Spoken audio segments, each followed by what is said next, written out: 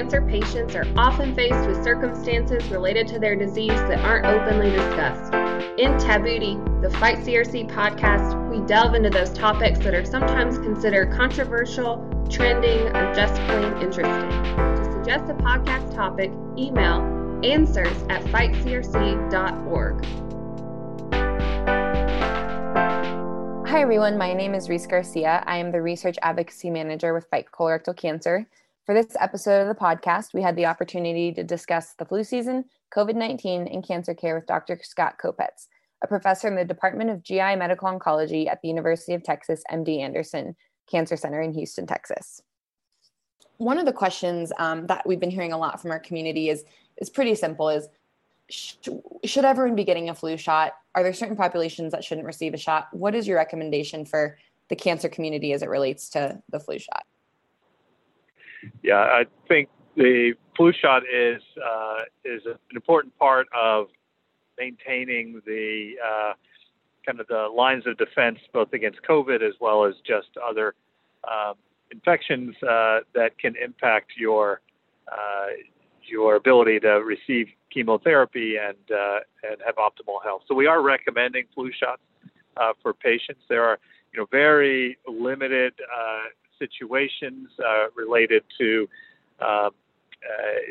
specific comorbidities that patients may have, but 99% of our patients we're recommending to get a flu shot. So I would encourage everyone, talk to their oncologist if they're uncertain, but really the default is that a flu shot should be part of what we're doing, especially this fall, to try to prevent any complications. That's great. And I also need to get my flu shot, so thank you for that reminder. Can you get COVID-19 and the flu at the same time? And if that's the case, what do you recommend that patients do? Yeah, so part of the reason that you're hearing so much about the push for the flu shot is that the distinguishing the flu and COVID can sometimes be difficult. Obviously, the test can help distinguish that, and we also know that this can be if there's a bad flu season and a COVID high COVID numbers in the community, they can really put a strain on the healthcare system. Meaning there may not be the beds or the supplies available to treat patients. So there's a good reason on a kind of a healthcare system to make sure we're doing all that we can. I think, as you mentioned, there is always a concern that patients can get more than one infection at a time. And while this probably is not horribly common, it is something we really think that could exacerbate the outcomes from either one alone. And so not a whole lot known about this, but at least the concern that this could be a real detriment to patients' health if they do end up with both infections. Great. And if a patient does think they may have contracted the flu or unsure, should they cancel any of their screening appointments or their treatment visits if that's the case? Yeah, I think, one is that it's really hard to distinguish the flu and COVID. So we always recommend, getting tested. If you are having respiratory symptoms and a fever, patients should get tested for COVID in their community. There are tests that for the flu, but a lot of times that diagnosis can be, unless you're hospitalized, can really be just a diagnosis of exclusion, meaning, flu-like symptoms in the absence of COVID infection likely means that's what one's dealing with. Awesome. And then, as we're entering the winter and the fall and winter months, what types of protections and considerations should patients take and keep in mind as we go forward into colder weather? Yeah, we're methods of transmission with the flu is very similar and overlaps to many extents with COVID. So the same recommendations apply that we're using now for COVID, meaning socially distance, wearing a mask out in public, avoid, gathering in groups, and wash your hands frequently.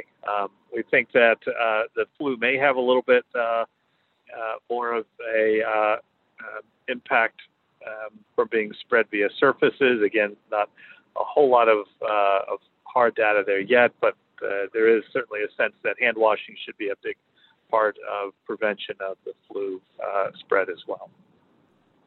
Awesome. And then slightly off topic, but I know when we chatted about this back in the spring, we really focused on the impact that COVID would have on clinical trials. So I'm curious how you've seen clinical trials change to date and how you see them changing going forward. And if there's going to be any, additional considerations going into this, quote unquote, second wave of COVID, if that's what happens.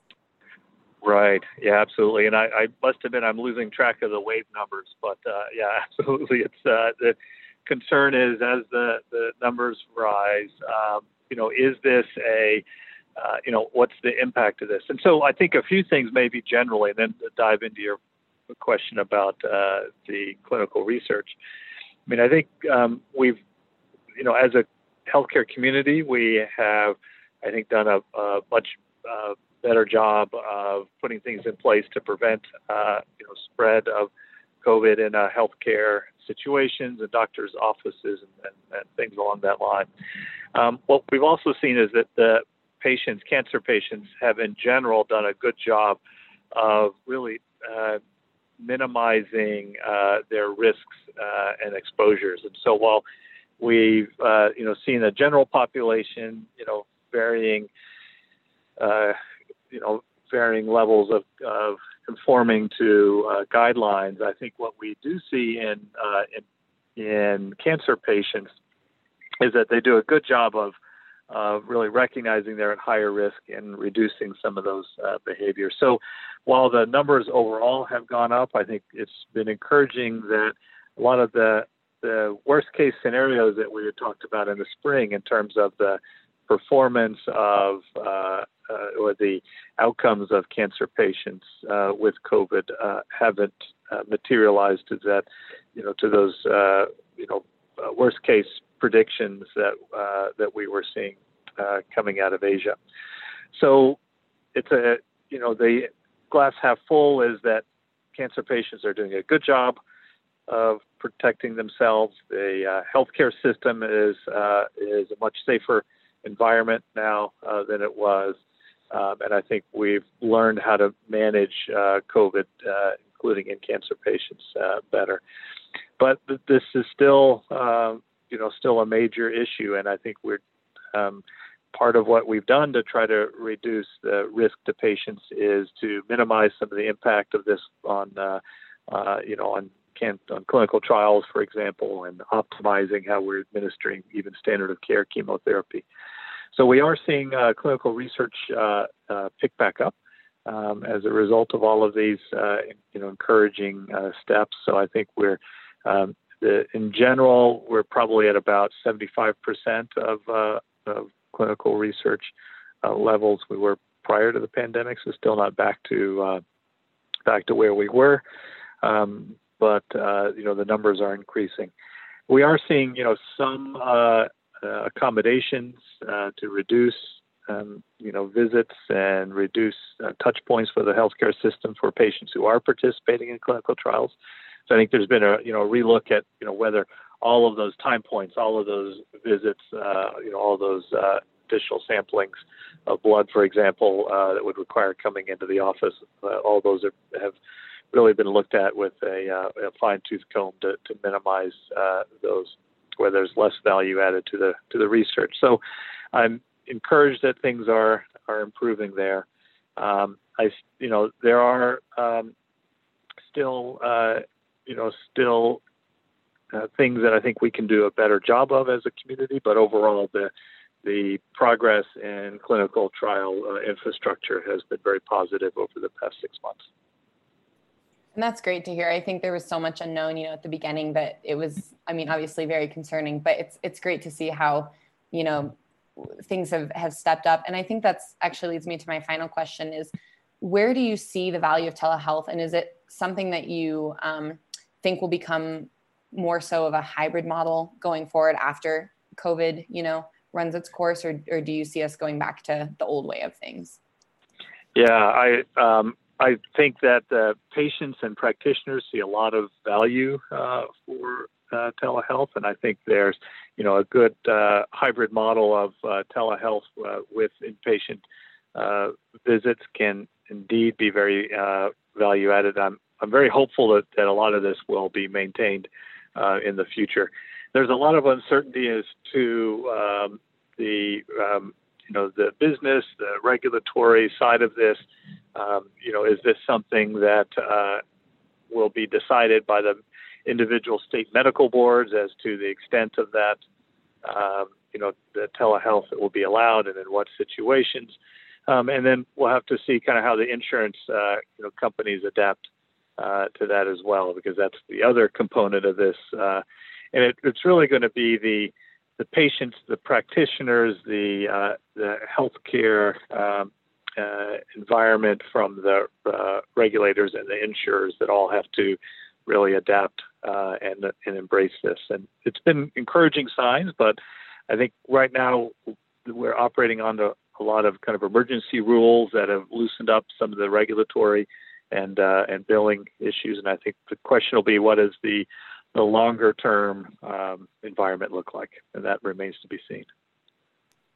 That's really helpful. And I think, we're all very interested to see how it does play out.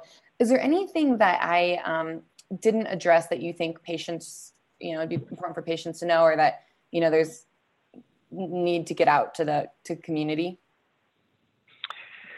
Well, I think, just reiterating that while there are reasons to be optimistic, the healthcare system is better adapted to handling and treating cancer patients with COVID now than they were in the past. This still remains an infection that has a rather high morbidity and mortality rate for cancer patients, so that